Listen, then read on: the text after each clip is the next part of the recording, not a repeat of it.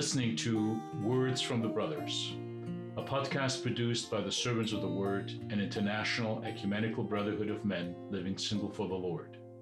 You can download this podcast from our website or access it on iTunes or on any other podcasting apps.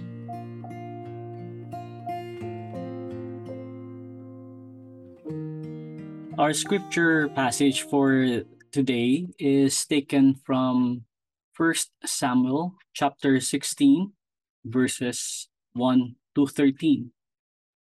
The story recounts of Samuel anointing David as the future king of Israel. In this passage, Samuel is instructed by God to go to Bethlehem and anoint one of Jesse's sons as the new king of Israel. Samuel is initially drawn to Jesse's eldest son, Eliab, but God reveals to him that he has chosen someone else and warns Samuel not to judge based on outward appearances. Jesse presents his 7 sons to Samuel, but none of them are chosen by God. Samuel then asks if Jesse has any other sons, and Jesse reveals that he has a youngest son, David, who is out tending the sheep.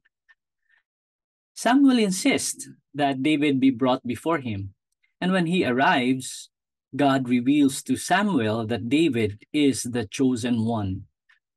Samuel then anoints David with oil, and the Spirit of the Lord comes upon him.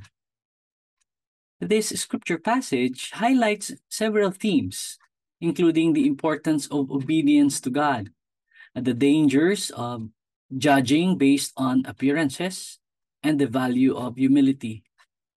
Samuel initially judges based on Eliab's physical appearance, but God reminds him that the heart is what matters. David, despite being the youngest and least likely to be chosen by human standards, is ultimately the one chosen by God to be king. We are reminded by our reading today that God sees beyond our outward appearances. And just as Samuel was reminded not to judge based on Eliab's appearance, we too should remember that God sees us for who we truly are, not just our physical appearance or outward accomplishments.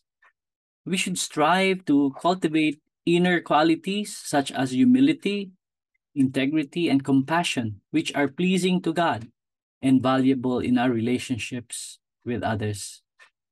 Also, God's plans are not always what we expect.